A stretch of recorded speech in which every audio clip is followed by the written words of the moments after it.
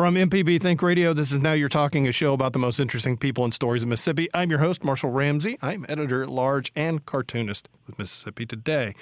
Their guest today is Adam Makos. He's a military historian, best-selling American author whose 2015 book, Devotion, which is excellent, by the way, recounts the true story of Mississippi native Jesse Brown, who was the first black aviator in U.S. Navy history, and his incredible friendship with fellow fighter pilot Tom Hudner.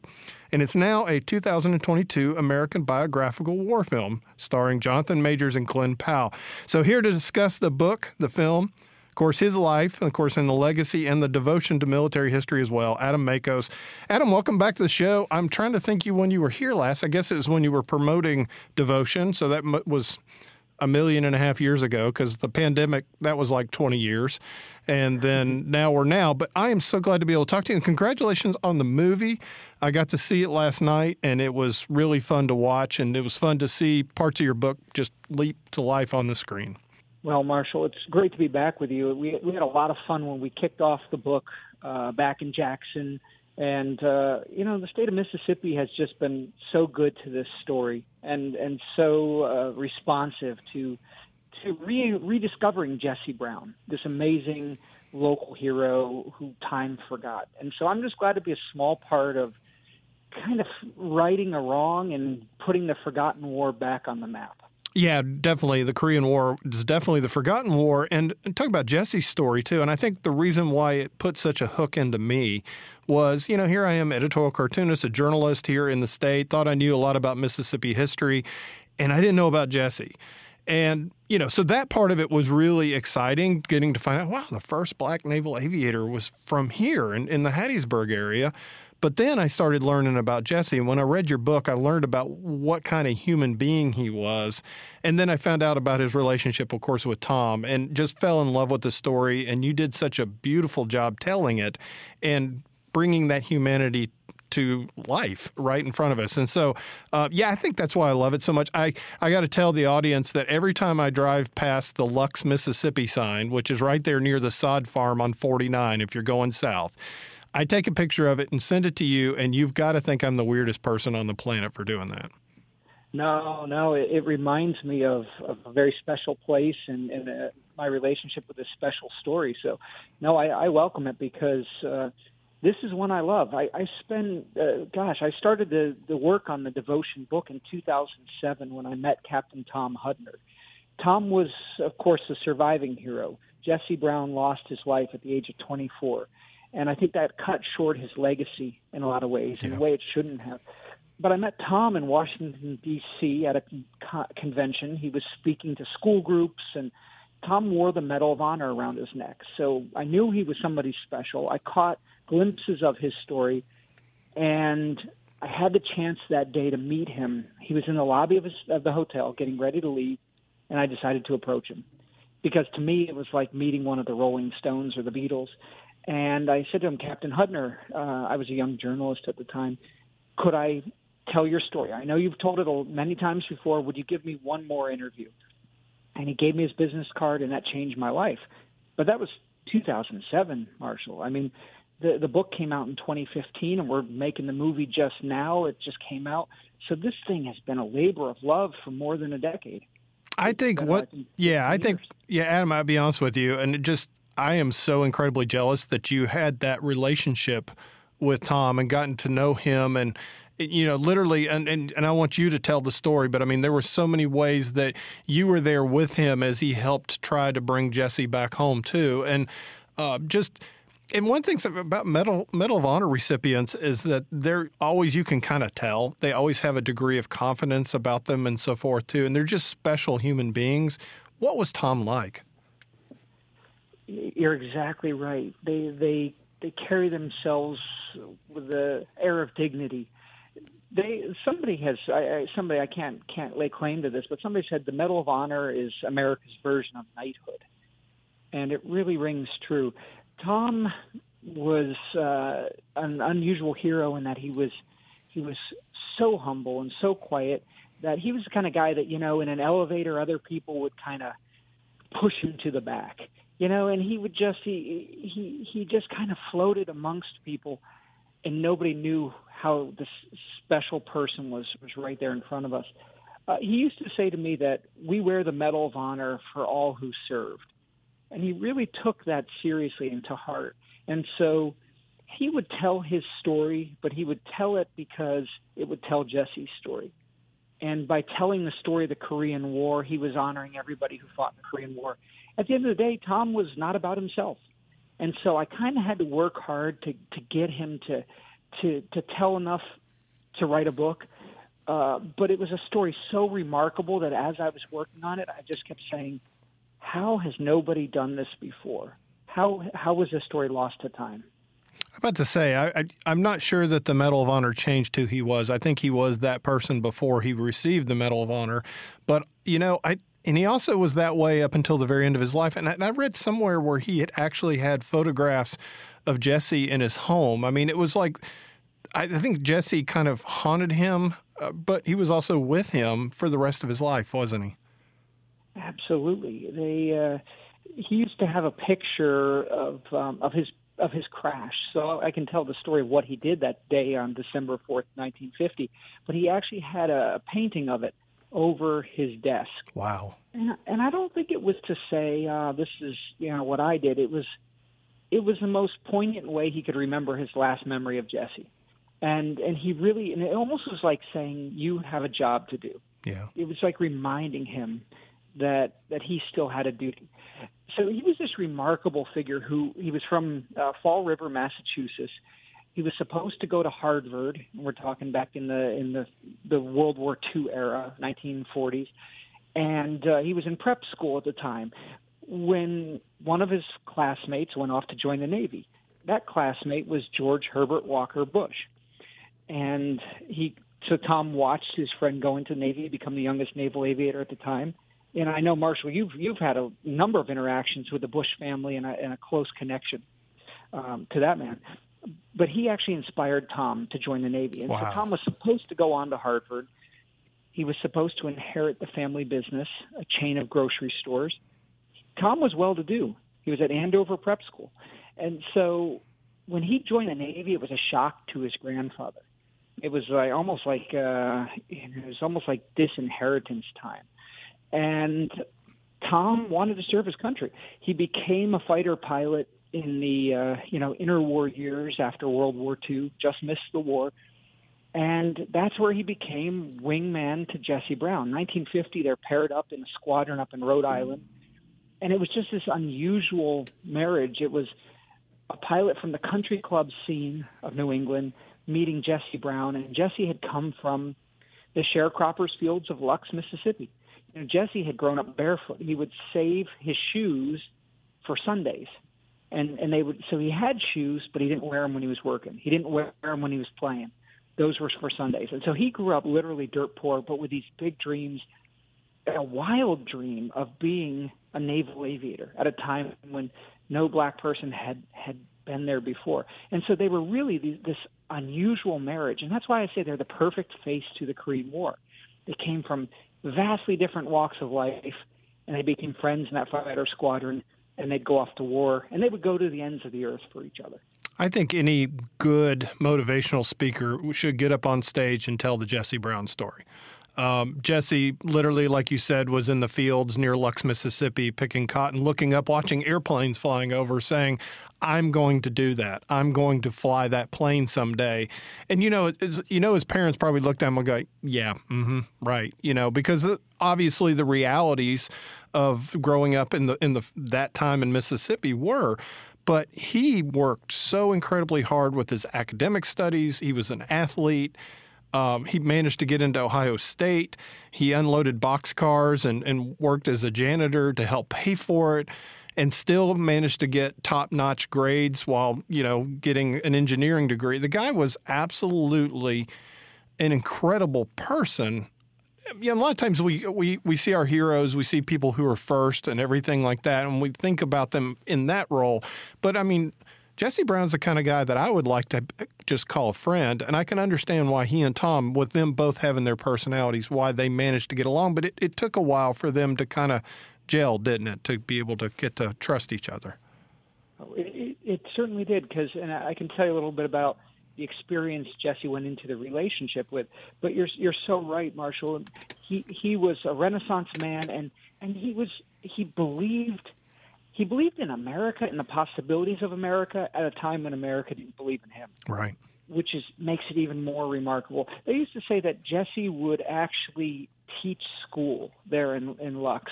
So it was a one-room schoolhouse, and kids from grades kindergarten through 12th grade were all in one room, and they would the teacher had her hands full they were all black kids, so it was a segregated school, and the teacher is trying to help these kids who are 8 years old and 7, and Jesse's a teenager. Now, he wasn't quite high school age at that point, but he'd be teaching class for half the school while the teacher is teaching the other half. I mean, that's how absolutely remarkable he was. And so it was a work ethic, it was the smarts, it was a drive, it was a belief, it was all those things. When he and Tom Hudner met, they were similar people. They were good guys. And yet, when they met in that locker room that day, Tom walked up to him and said, "I'm Tom Hudner," and he stuck out his hand to shake Jesse's hand, and Jesse kind of looked down at him for a minute, looked at his hand, and Tom would later realize what happened, and then Jesse shook his hand and said, "I'm Jesse Brown, nice to meet you." Jesse had been accustomed to, throughout his Navy career, sticking out his hand to shake someone else's, and the other man would keep his hand at his side. His own commanding officer, and it's in the film, it's mentioned in the film, and it's true. When Jesse won his wings as a naval aviator, or earned them, his commanding officer refused to pin the wings of gold on a black man. And so the second in command of the training base had to do it. So Jesse had been through some harsh stuff to get to that point as a naval aviator, and that's not even the beginning of it. There was a scene in the film, and like I said, sometimes films exaggerate and so forth, and I'm trying to remember back from the book. But anyway, there was a scene in there where Jesse explained to Tom why he didn't necessarily, Tom's like saying, no, if he'd have just, one of the pilots got in a crash and lost his life, said if he'd have just followed the rules, and Jesse kind of explained why, he didn't believe always that the rules matter because the rules have been used against him. So, and I thought that was incredibly well done in the movie and how they portrayed that. But I can understand where Jesse was coming from. Yeah, I think he had flight instructors who wanted to wash him out, wanted to see him disappear. But for every one who wanted to get rid of him, there was one who believed in him. Right. And that's partially due to Jesse's mentality and attitude. He went in there. He wanted to be a professional, and he wanted to fly for the Navy. I always wondered, nobody's ever talked about it, but why didn't Jesse try to become the first black airline pilot? Why didn't he? There were so many other firsts he could have gone after if that was what he really wanted. He really wanted to fly and fight for this country, to do the most dangerous job, and that was landing planes on a carrier. And I think people saw that, and eventually it disarmed them. So even his detractors became his fans by the end. But it was certainly, it's a dangerous line of work, and when you have somebody trying to wash you out as a pilot, I mean, what a place to have enemies. Well, you made the transition from the Bearcat, which was one type of fighter plane with a shorter nose, to a Corsair, which had a long nose, which was really hard to land on an aircraft carrier. He's sitting there trying to figure out how to land it because he can't totally trust the landing officer because of everything you've been through. And that was the way they portrayed it in the movie. And you got to think, that is really tough to be able to overcome. Yet Jesse, like you said, overcame it and went on to, literally into glory. So you're listening to Now You're Talking on MPB Think Radio. I'm your host, Marshall Ramsey of Mississippi Today. In with us on the phone, not in the studio. He's in the studio last time, but it's always great to talk to him. We have Adam Makos. He's the author of the 2015 book, which is now a major motion picture that is in theaters now. It's called Devotion. It's a fantastic book and movie, too. Adam, welcome, and thanks for joining us again. Man, it's good to talk to you. This has been great so far. I'm enjoying it, too, Marshall, and something you just said reminded me. We have to tell people they've got to see this thing on the big screen, because a lot of people are saying, oh, I'll watch it when it comes to streaming. Well, your TV screen is maybe 33 inches, maybe it's 55. But you cannot beat seeing this thing on a 30 or 40-foot screen. I think you can attest, Marshall. The sound just shakes you, and you're watching this incredible aviation, in motion. And right, I mean, it's this. You gotta go see this thing while you still can. Yeah, the flight scenes were done by the same person who did Top Gun Maverick's flight scenes, correct? Mm-hmm, that's correct. Yeah, and it showed. I mean, it was beautiful. And like you said, on the big screen. And, you're talking World War II vintage aircraft that honestly, there aren't many of them left in the world.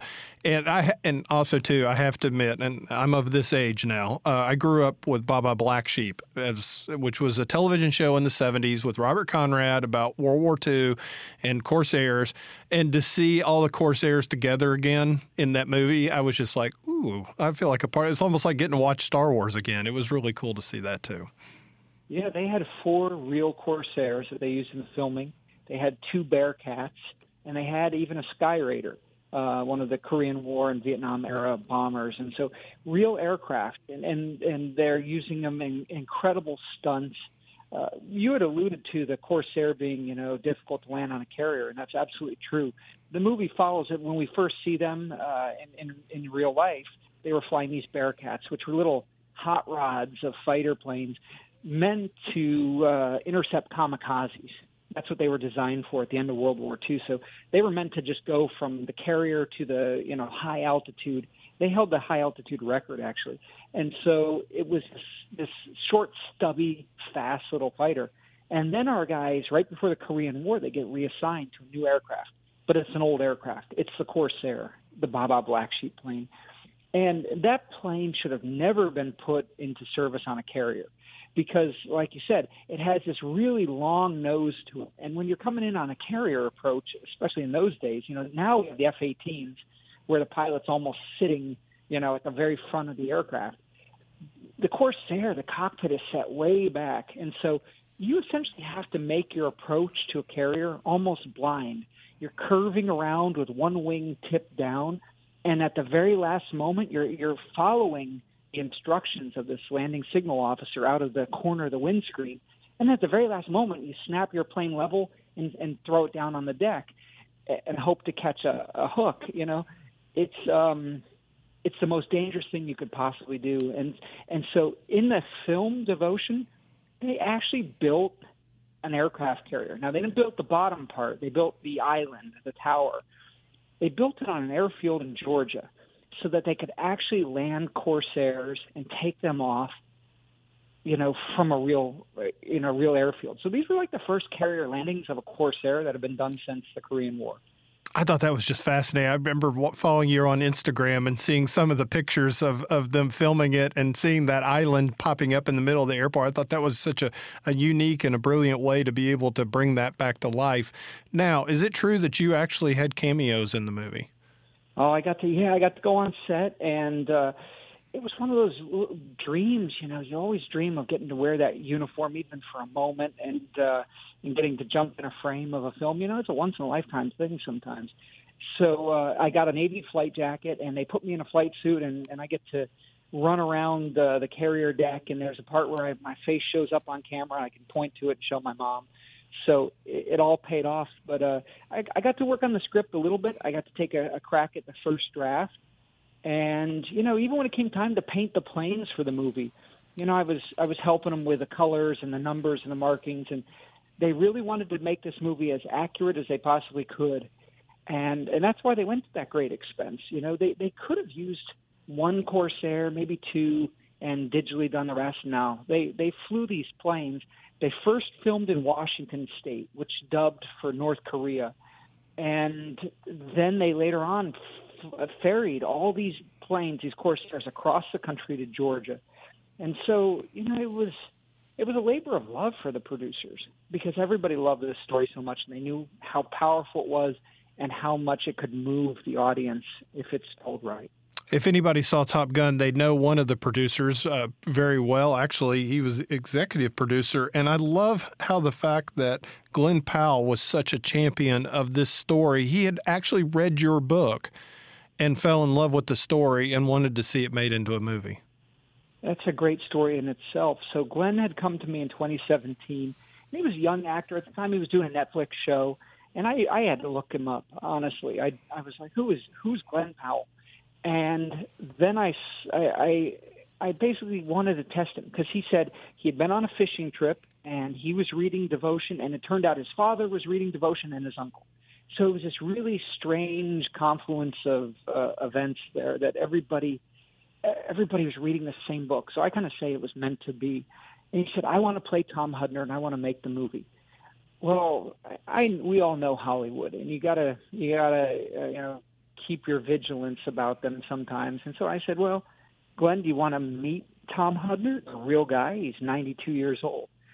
And now if Glenn had come back and said, sure, maybe once we get this going, or maybe this fall. I mean, it was springtime when he came to me. Instead, he said, when and where? Oh, wow. And don't you know, a few days later, he was driving up from New York City, and I was flying in from Colorado, and we were sitting down with Tom Hudner at his kitchen table, eating waffles together, talking about the Korean War. And that's how I knew Glenn was the right guy for the job. He was willing to get in the car and go. And then when there was a point where I was walking out to the door, we we're going to go get our photos taken, and I was holding the door for Tom, and I looked back, and there was Glenn walking with Tom arm in arm. He was steadying Tom because Tom was really in bad health. And it was just a neat moment. It was like watching a grandfather and a grandson. And I said, okay, we've got the right guy. Tom was wearing his Medal of Honor at that moment, and we were getting a photo taken. And the irony is that full circle, 5 years later, Glenn is filming the Medal of Honor scene in the movie. And Tom Hudner is gone now. We lost Tom in 2017. But his son, Tom III, brought his father's Medal of Honor and his father's class ring from the Naval Academy. And so in the movie, when Glenn gets the Medal of Honor draped around his neck, it is Tom Hudner's real Medal of Honor. You are kidding me. That is incredible. And he's got the ring, the Naval Academy ring that was Tom's, on his left hand. So, life comes around full circle sometimes, and that's how special this story is. There's so much honesty and truth to it that even you're seeing pieces of history on the silver screen right there. What I think is so beautiful about it, Adam, to be honest with you, this could easily be a story that happened last century and is, from a million years ago. But this is a story and a friendship that continues to this day. The fact that Tom's son and Jesse's granddaughter are friends and the families are still friends, that just, to me, speaks volumes about how powerful this story was then and still is. The families are absolutely bonded, and even since the Korean War. So I should just say in a brief way what happened that day on December 4th, because that kind of speaks to why this bond is so powerful. So Tom and Jesse were flying close air support at the Chosin Reservoir. The First Marine Division was surrounded by the Chinese troops. 100,000 Chinese against about 30,000 Marines and Army units. And a lot of people thought we were going to lose all those men. I mean, it was like the Alamo in North Korea. And Tom and Jesse from their carrier at sea flew in and were delivering close air support. The Marine and Navy flyers were the lifeline. They were the ones, basically keeping the Chinese at bay, because the Chinese didn't have the air power we did. They had the manpower. They didn't have air power. And so that day, Jesse was defending the Marines when his plane took a bullet from the ground, fired by a lone Chinese soldier, perhaps. And he went down behind enemy lines, crashed 13 miles from the nearest friendly forces. He was trapped in his airplane. The airplane was catching on fire, and Tom was flying overhead with the rest of the squadron, looking down at his friend. And it looked like Jesse was going to burn to death in the most terrible way, far from home, far from his wife, Daisy, far from his little daughter, Pam. It was just a terrible ending for this pioneer. And that's when Tom Hudner did something that has never been attempted since. It had never been done before. He said, I'm going in. And he made an intentional crash landing of his own aircraft, a carrier landing on a mountain. And he crashed his Corsair and got out to try to save his friend. I mean, remarkable stuff.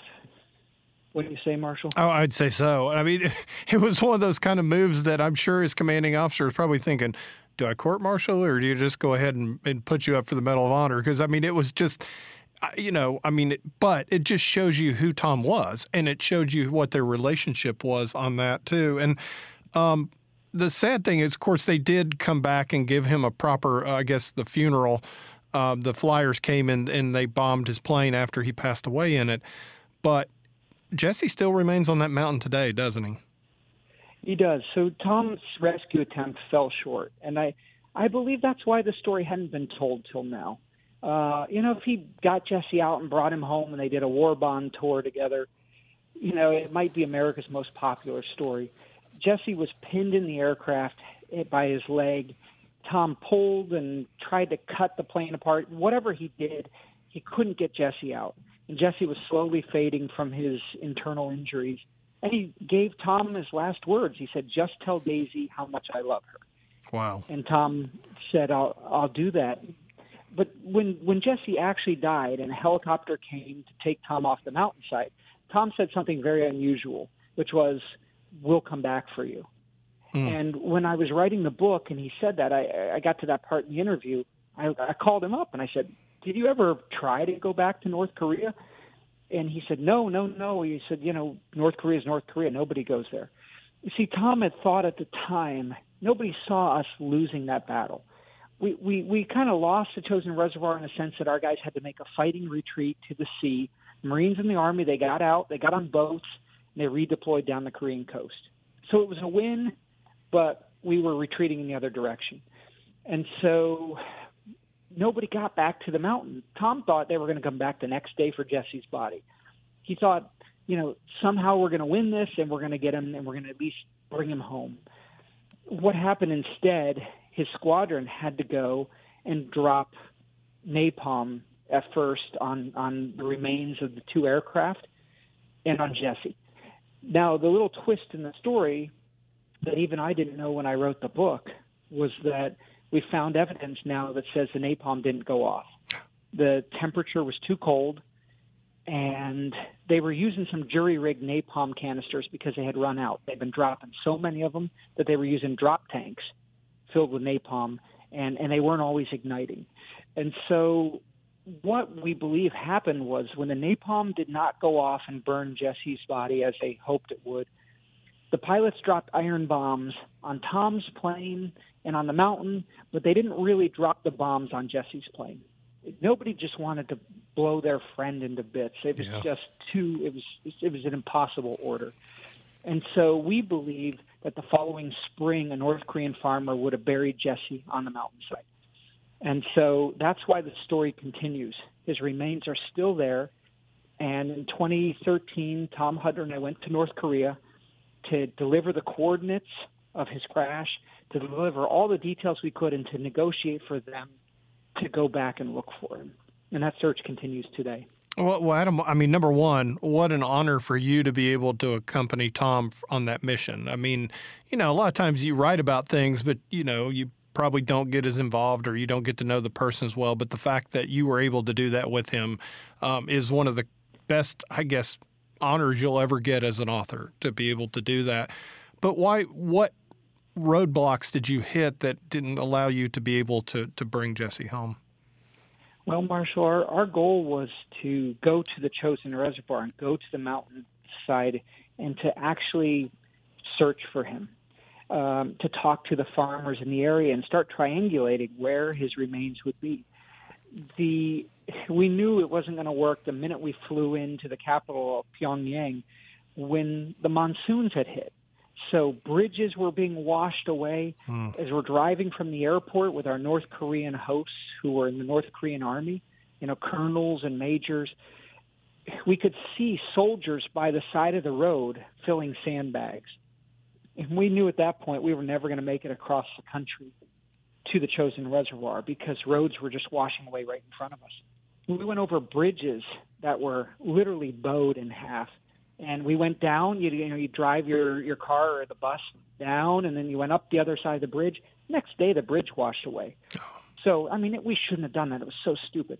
But, when you mention what an honor it was, I think it was, now that I've never thought of it before, but it was worth going for Jesse. And I think their ultimate compliment is that Tom was willing to do it, And now in hindsight, I guess I was willing to do it because you wouldn't go that far and risk your life for somebody who wasn't worth it. Right. And I never thought of it until this very moment when you said it. But really, we went because he was that remarkable. Mm-hmm. And anybody else, anybody less, no, not worth the risk at all.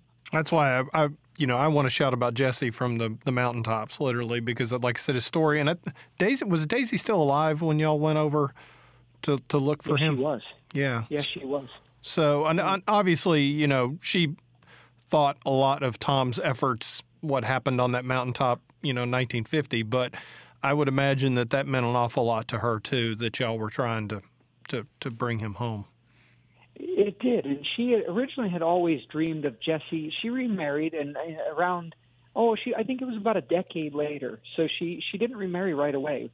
It was, it was a loss that took some time, and she never really got over it. Jesse was always her true love, and even her new husband said, "I'll do the best I can. I know I won't be Jesse to you, but I'll take care of you as to the fullest of my ability." Wow!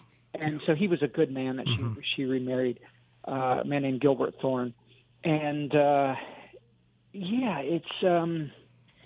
she knew Tom was going over to look for Jesse, and it actually changed her attitude about where Jesse should end up, should he come home. She always saw it that he would rest in a military cemetery in Mississippi.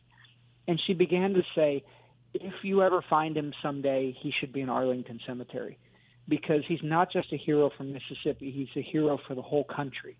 And he should be in a place of honor where school kids around the country can come and stand at his grave, where people can, where he can be amongst the greatest military heroes in our history. And so she was following every bit of it, and we haven't given up. It's just going to take time. Yeah, I know. Everything with North Korea definitely does take a little bit of time. And I mean, like I said, this movie, your book obviously lit the fire. And this movie hopefully will spread that fire. And then once it gets to streaming and so forth, and, you get it all the different ways you can watch movies now. Like I said, it's a very well done movie, and it does tell the story in a very powerful way. And I thought the casting was really good, too, on it as well. Jonathan Majors really did a fantastic job as Jesse Brown. Yeah, they both, Tom's actor, Glenn Powell, and Jesse's actor, Jonathan Majors, really poured their heart and soul into this thing. Glenn used to, in particular, he would call me up and he said, "Hey, I've got some questions about Tom." And he would go through, what was his favorite food? What was his favorite music? He wanted to download as much as he could about this man.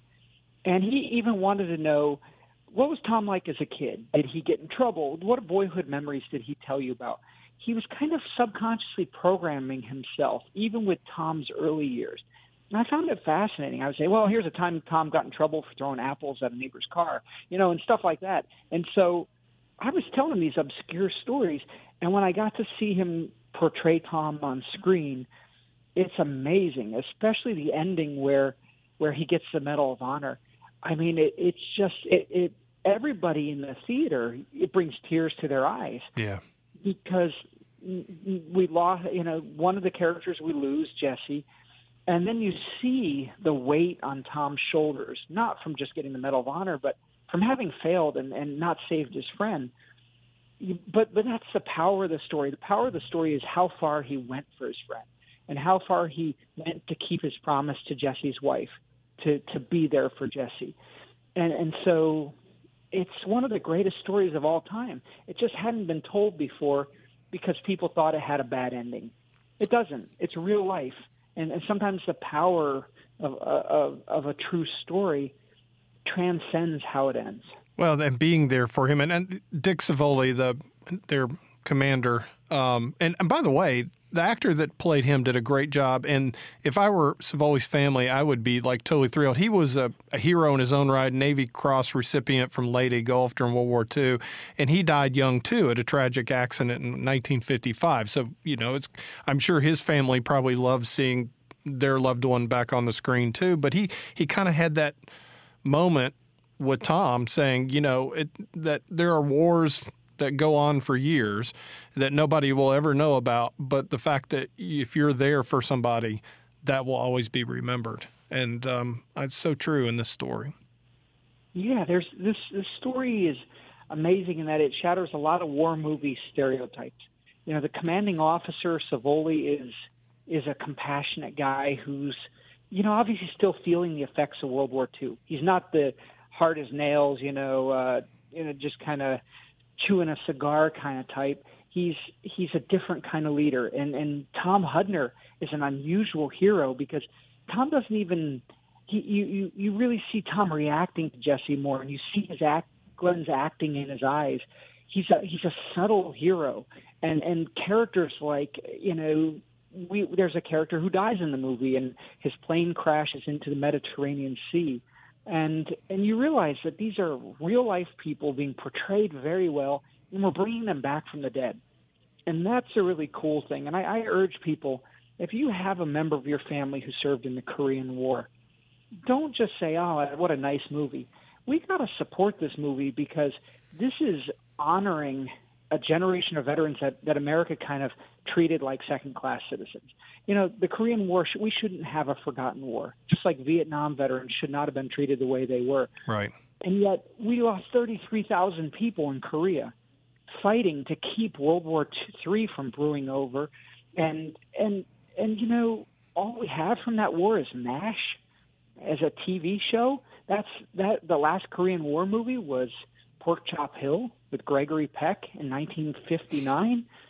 I mean, yeah, this is a chance to change the perception of a whole generation of veterans, and we have to take it and we have to run with it because this is one of the rare times when Hollywood actually churns out good stuff. The Korean War, my mentor is a cartoonist who literally just retired at age 90, and he'll be 92 in a couple days. He's just an incredible guy, but he was in Arlington as one of the guards, and the commandant came through one day and said, the only good Marine is a Marine that's in Korea. He's like, okay. So next thing you know, he's in San Diego getting ready to get on a troop ship, and he observed a fight. And so somebody cold-cocked their sergeant, and so Charlie got pulled off the boat before the boat left, and the boat, like I said, it went away. Charlie was waiting around for the court-martial because he was a witness, and everybody that got on the boat that day in his platoon got wiped out. And that's just kind of the way that – and so Charlie found out later that at the moment that he witnessed the fight that his fiancée – had asked for prayer at their church, and that Charlie remained safe, and that literally happened at the moment. And so Charlie's like, well, you know, I started going to church pretty regularly after that. But it was just he was like, you know, a lot of people just don't understand how incredibly brutal the Korean War was. And one of the things we've been talking about, and we're going to take a break here in just a second, but one of the things that we've been talking about was them on the mountaintop in the Chosin Reservoir. And one thing we've left off was the fact that it was way below freezing when that was happening. And so, you know, here all this is going on when it's 15 degrees. It was, you know, the Chosin Reservoir, and I don't think they'll understand, it was like Valley Forge, the Battle of the Bulge, and Dunkirk all thrown into one package with 100,000 people trying to kill you all at the same time. Man, nobody's ever going to say it better than that. You're so right. And yeah, man, that's you nailed it, Marshall. Well, good. We've been talking about the new movie that's out. It's Devotion. You can see it in theaters right now. Of course, Adam wrote the book, came out in 2015. Fantastic book. I recommend you go see the movie, but also buy the book as well, because Adam writes just incredibly wonderful books. And I'm not just saying that because I'm talking to you right now. I have been a fan, like I said. I remember my wife got me Voices of the Pacific. I love that. I think A Higher Call was the one that really put you on my radar. That story, of course, of a benevolent German fighter pilot not blowing a B-17 out of the sky was such a powerful story, too.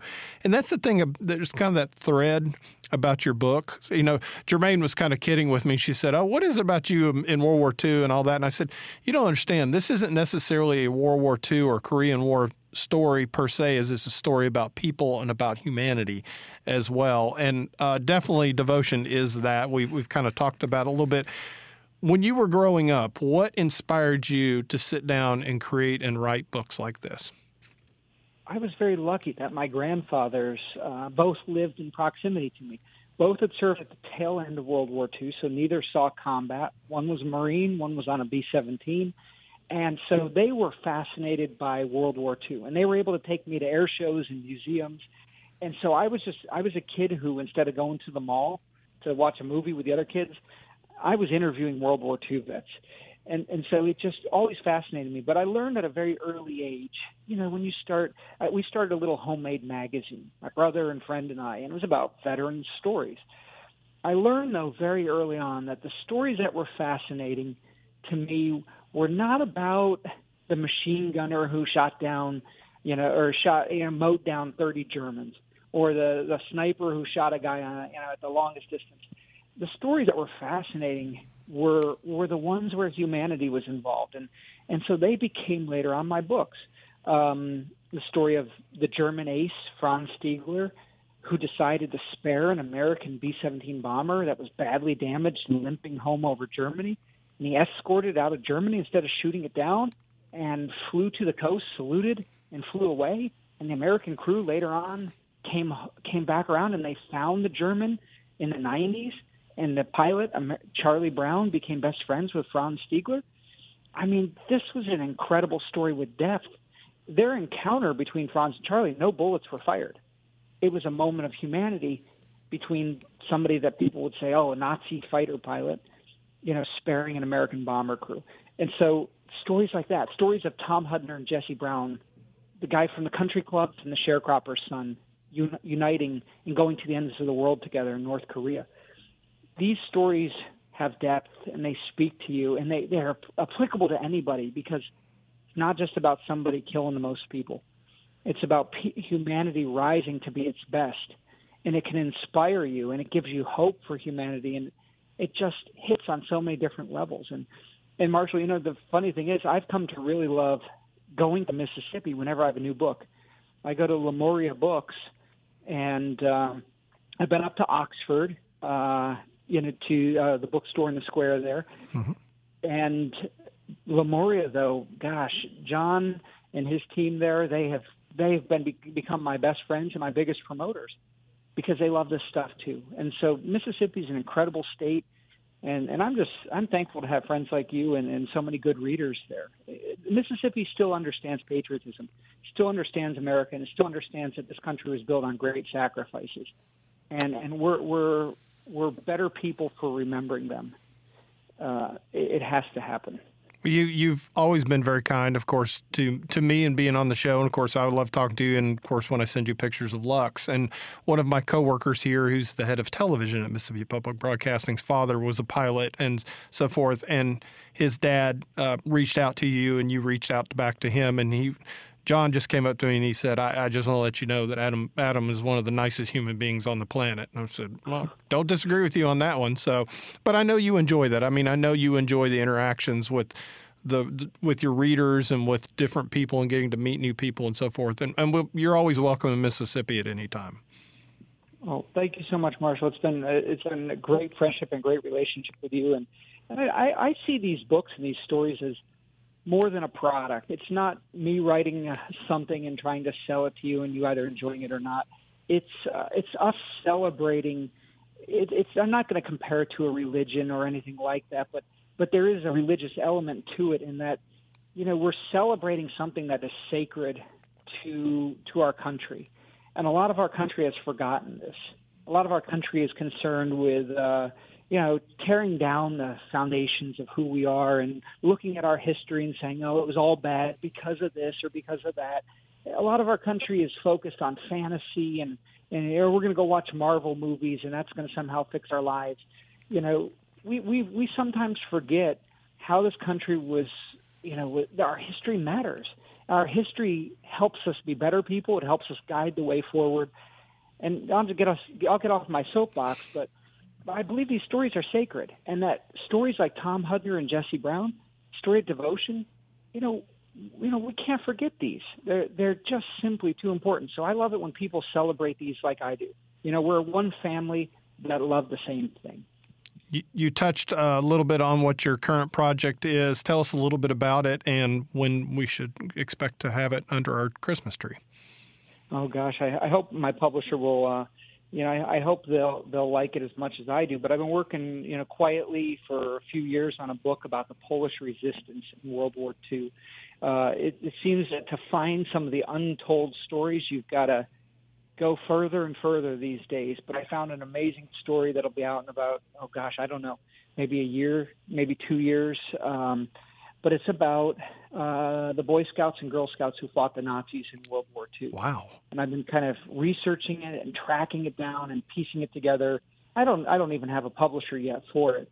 But, 5 years of trying to figure out this untold story. And that's just a statement, really, Marshall, of how much I love these stories. I worked on devotion for 15 years to this point. I've been working on this new book for 5 years. Other books have taken 7 years. You pour a lot of life into these things, but you don't do it by accident. You do it because the story is that good. And that's one thing. If I'm going to write something, it's going to be an amazing book. It's going to be worth your time and money. And that's why, I tell people, go see John Evans at Lemuria or go to Square Books in Oxford, Mississippi, and you will not regret it because these are stories that'll change your life. I would say I can only imagine what it felt like for you to sit there on the big screen and watch your book turned into a movie. Oh, it was like watching, because to write it, you first have to see it in your mind. And so I was watching things like the attack on the bridge at Sinuiju, where the Corsairs are coming in and strafing the anti-aircraft positions while the Sky Raiders are bombing the bridges. And it's like, wow, this is something I've only seen in a dream before, and I hope the book conveys it to that level. And I believe it does. And actually, speaking of the book, I know Christmas is almost here. And if somebody is looking for the coolest gift you can give somebody, if you've already read the story and you like it, we actually have some books signed by Tom Hudner himself. Wow. And they're, wow. We have a small family business called Valor Studios. It's a website, valorstudios.com, and we basically sell historic artwork. And, as an artist, you'd appreciate it, especially Marshall. But these are, it's just kind of how I pay the bills and keep the lights on so I can go write the books. But we have some books signed by Tom Hudner back in 2015. They were supposed to go to an event, and the event got canceled, and I've got them. And so we listed them up for sale. And so not only can you watch the movie about this hero, but you could still get his autograph. And you can give that book to your father, grandfather, somebody cool. So I would say if you need the ultimate Christmas gift, it's waiting for you at valorstudios.com, devotion book signed by Tom Hudner. That's incredible. Adam, thank you so much. Like I said, you've got several books out. They're all fantastic. Devotion is wonderful, the movie, and I'm thrilled for you to be able to see one of your books turned into a movie because I know that's a big deal for an author as well. But I look forward to your next book, and I look forward to our next conversation. I do too, Marshall. Thank you so much for spreading this incredible story. It's a victory for America. It's a victory for Mississippi. It's a victory for the Korean War. So I'm just proud to be a part of it. And definitely, and it's just a victory for anybody who wants to go watch a movie about, people that can actually really care for each other, and it makes a huge difference at the end. So thank you so much. I appreciate it. Hey, it's an honor. Good talking with you once again. All right. We want to thank you for listening and thank our guest, Adam Makos, for joining us today. And if you'd like to hear the show again or any past episodes, you can listen to our podcast on our favorite podcast app or on our MPB Public Media app. Now You're Talking is a production of MPB Think Radio and is produced by Jermaine Flood. Hey, stay tuned for Southern Remedy. Join us next week at 10 a.m. for another great conversation right here on MPB Think Radio. Y'all have a great week.